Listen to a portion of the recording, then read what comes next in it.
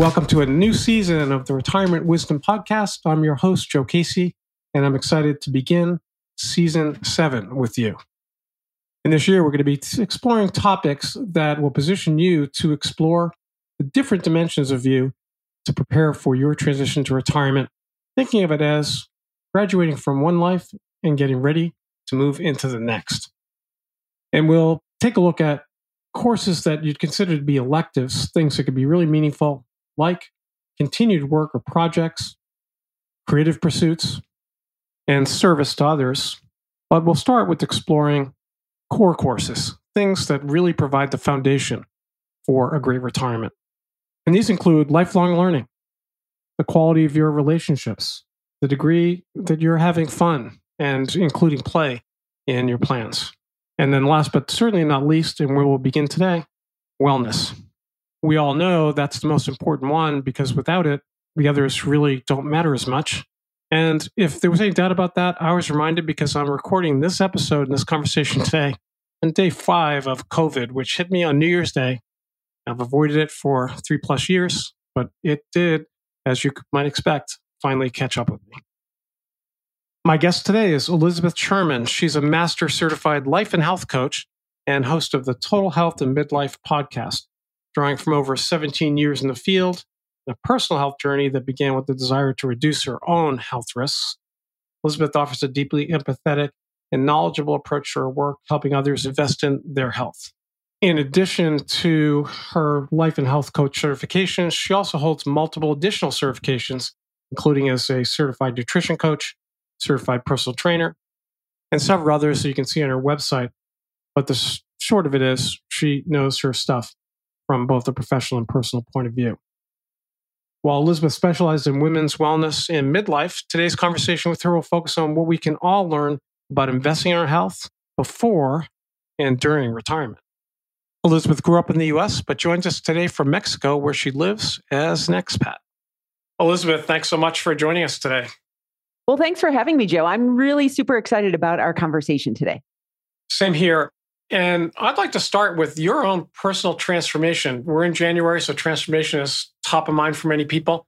Tell us about the transformation you made many years ago.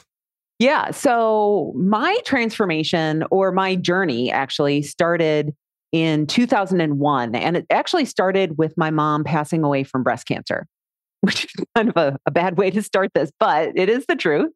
And what happened is I could see very directly that at the age of 33, that if I continued what I was doing in terms of my lifestyle habits, that was going to be my future.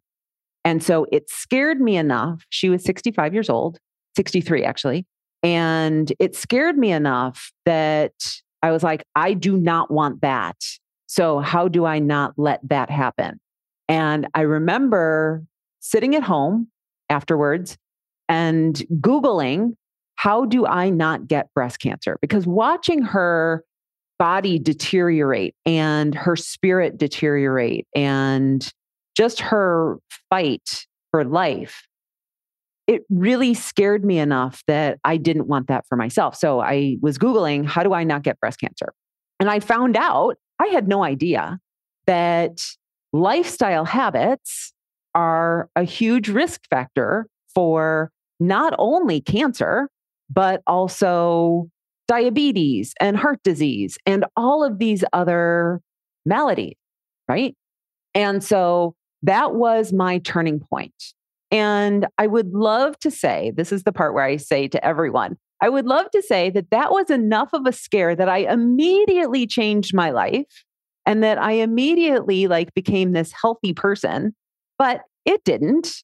I went through years of dieting and trying different programs and trying to find that magic pill that would immediately make the difference, that would suddenly make me thin, because that's what I was after at the time, without me having to put in a lot of effort. So make me thin, but I could still eat like a 12-year-old boy, right? That's what we all want. That captures it. That's a great way to put it. We can all relate to. And But you made some investments in doing some things differently, and we're at the beginning of the year, and transformation is top of mind, but so are investments. And I'd be interested to see if you'd be willing to share an investment recommendation. Tell us about the other investment for retirement that people could make besides their 401k or IRA that can make a really big difference in their retirement. Well, so since we're talking about health, I think that when we think about investing in our health, we see it actually as an expense. We don't see it as an investment because typically when we're looking at diets or workout programs or things like that, they're really short-term solutions. And what I want to do is I want to reframe that. I want to change the narrative around our health so that we're thinking about how do I invest in my health? Because when we really think about it, when we're thinking about retirement, when we're thinking about financial freedom in our retirement, we don't want to be spending money on medication. We don't want to be spending time going to the doctor. We don't want to be spending money on insurance premiums. And so taking care of your health today is one of the best investments that you can make because we really don't know when. Because when we look at our financial investments, we want our financial investments to last just as long as our life does, right? And we don't know when that's going to end. Many of us have been brought up to believe that taking care of your health will help you to live longer. And that's actually not true. Taking care of your health helps you to live more independently and to live better as you age. And so if you can live and not need medications and live independently in your home right now versus going into some sort of assisted living facility, that's all going to save you money. And so taking care of your health today is one of the best investments that you can make in your future, especially in retirement. It's a great point because there's a lot written about longevity. You need to really be focused on how long we'll live, but there's also the concept of health span, the quality of those years. And you make a compelling argument. And I know many of our listeners are now thinking, okay, I'm sold. I get it. I need to invest, but what should I do? So what are the key things that you think people can do that'll prepare their bodies and their health for life and retirement? Well, so first of all, I think that we make health way more confusing and complicated than it needs to be.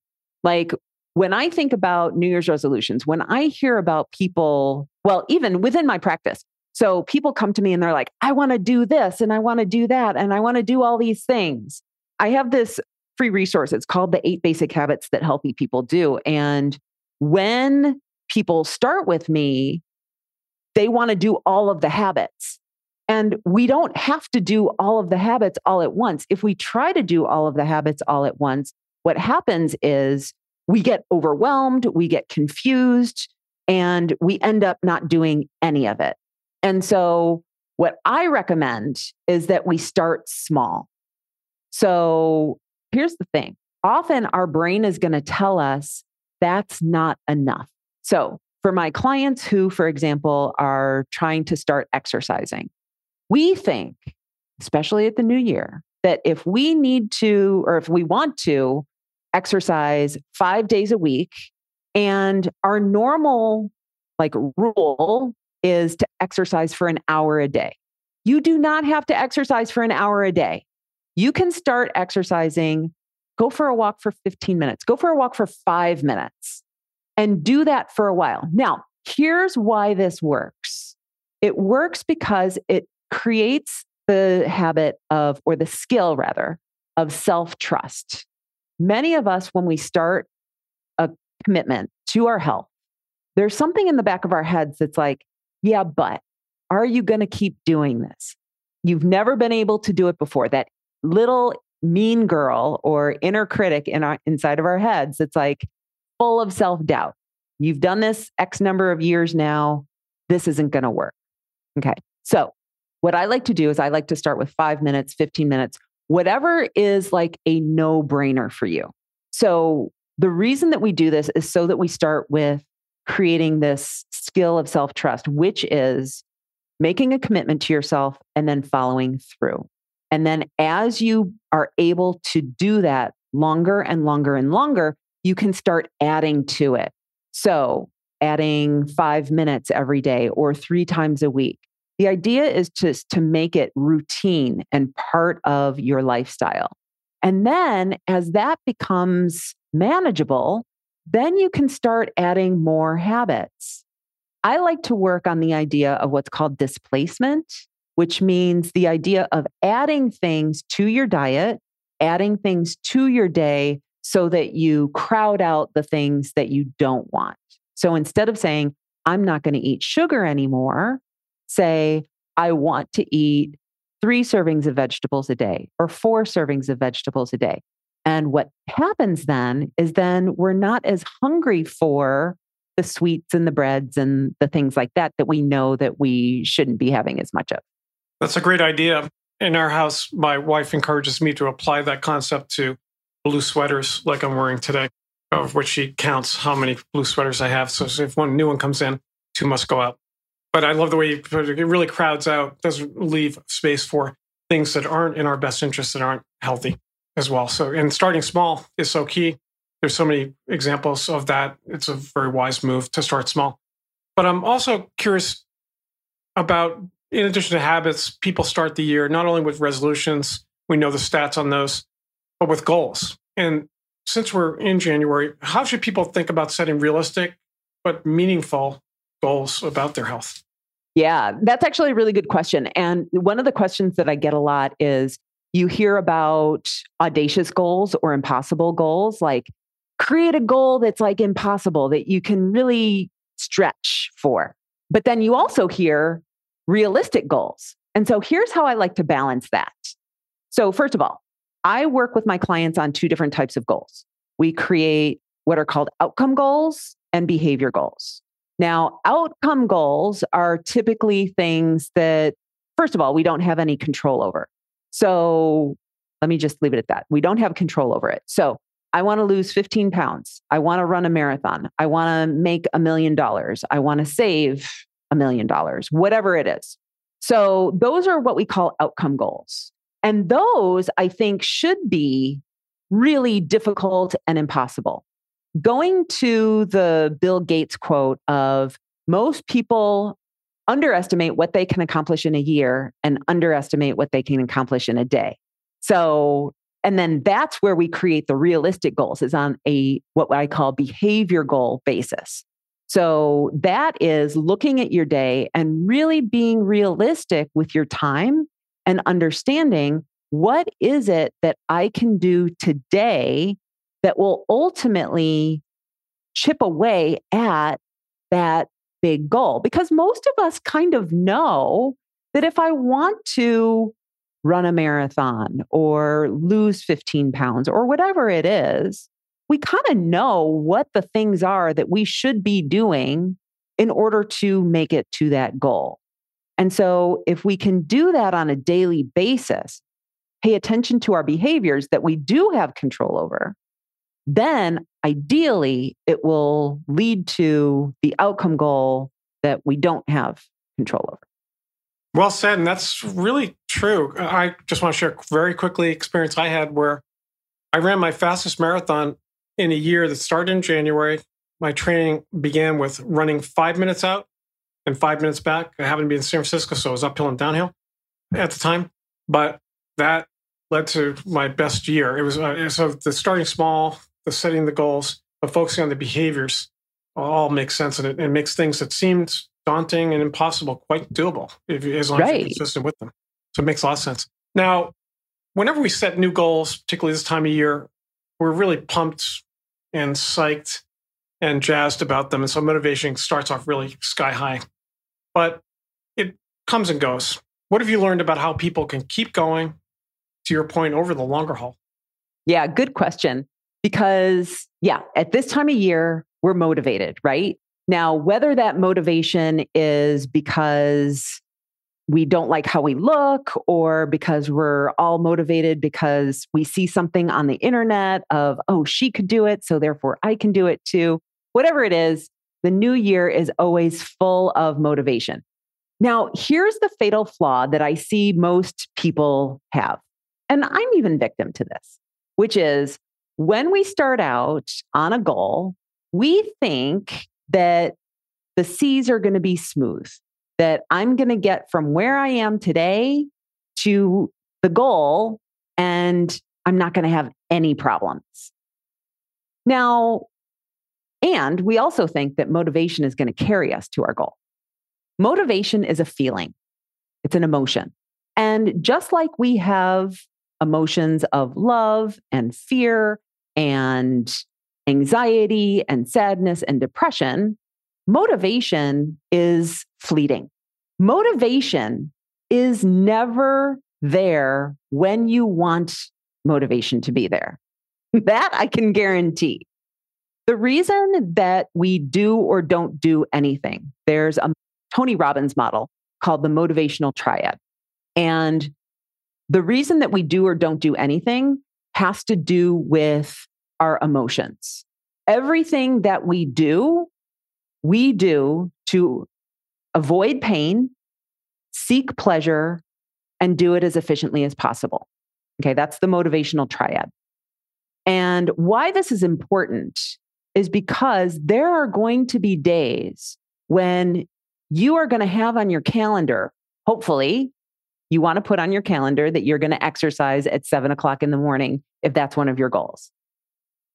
Every single day, I have 2 cups of coffee on the couch. I do my morning thing. I journal. I go through social media. I drink my coffee. I enjoy myself.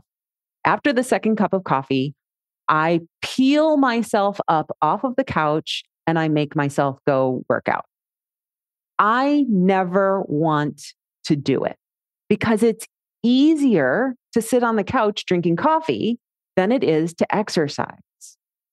My clients think that I'm an Energizer bunny, that I'm like, oh, yay, let's go exercise. But I'm not. I mean, I enjoy exercise after I've done it, but I don't enjoy it while I'm doing it.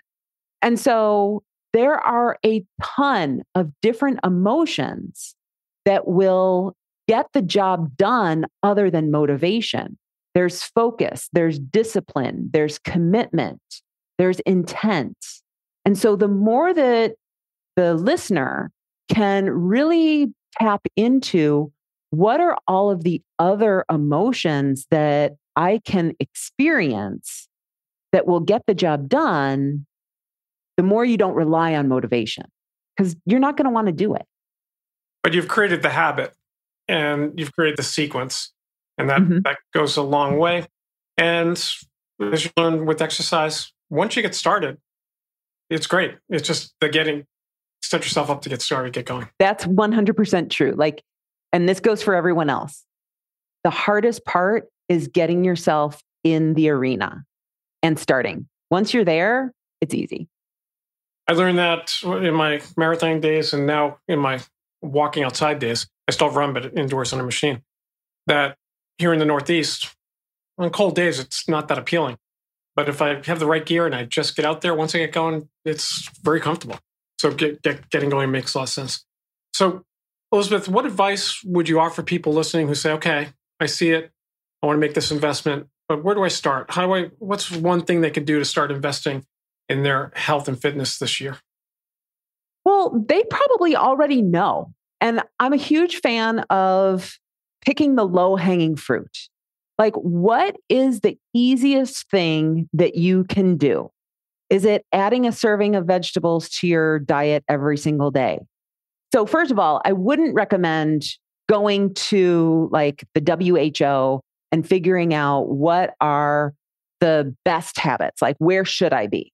So, okay, actually thinking about this a little bit more as I'm talking, the first thing that I suggest to my clients is that we start with tracking. What are you doing right now? So how many glasses of water are you drinking? How many servings of vegetables are you eating? How many treats are you taking in per day? How many minutes of motivation or movement are you doing? So really figure out those basic habits and then start slowly adding to it. Yeah. Great advice. Really appreciate that. And everyone listening will find a link to your website and resources there. And appreciate you sharing your wisdom and experience on starting off the year healthy and keeping going throughout the year. Yeah. Thank you for having me. Great to talk with you. Thanks, Elizabeth. It's a new year and time for some new takeaways to consider adding to your list for the month of January and beyond. Here are 3 things I'm taking away from today's conversation with Elizabeth Sherman. Number 1, make a smart investment in the new year, an investment in your health. And I think she makes a compelling case that we all know intellectually that investing in your health and wellness really pay dividends for you during your retirement. And it's best to start now. We don't know how long we'll live, but in addition to helping us perhaps increase our longevity, it'll also really improve, as she pointed out, the quality of our years and expand the range of things you'll be able to do. So make that important investment decision right now. Number 2, what do you want to displace? I really love this suggestion and concept that she put in there in terms of what do you want to start doing? What new healthy behaviors do you want to add that will crowd out some of the less healthy ones? Limit the space for those. Make it harder and make it easier for these new things. Substitutions, changes, new things. What will you displace? Number 3, what new habits do you want to build? This is a topic that I come back to time and time again in the podcast because it's really how we roll as human beings. Research has shown that 43% of what we do is habitual, meaning it's on autopilot. But the key is we can be intentional about this and use that tendency, our brain's desire to create shortcuts to conserve energy, and design new healthy habits that we can take into the new year. So what are 1 or 2 or 3 habits that you want to design in 2024? Thanks for listening to the Retirement Wisdom Podcast. If you'd like to leave comments or suggestions, you can do so 2 ways. One being at the top of the show notes, you'll see a link where you can leave a voicemail. I know that sounds old school, but it's pretty easy and efficient way and get some great feedback that way. Or you can send me an email directly at joe, C, all lowercase, at retirementwisdom.com.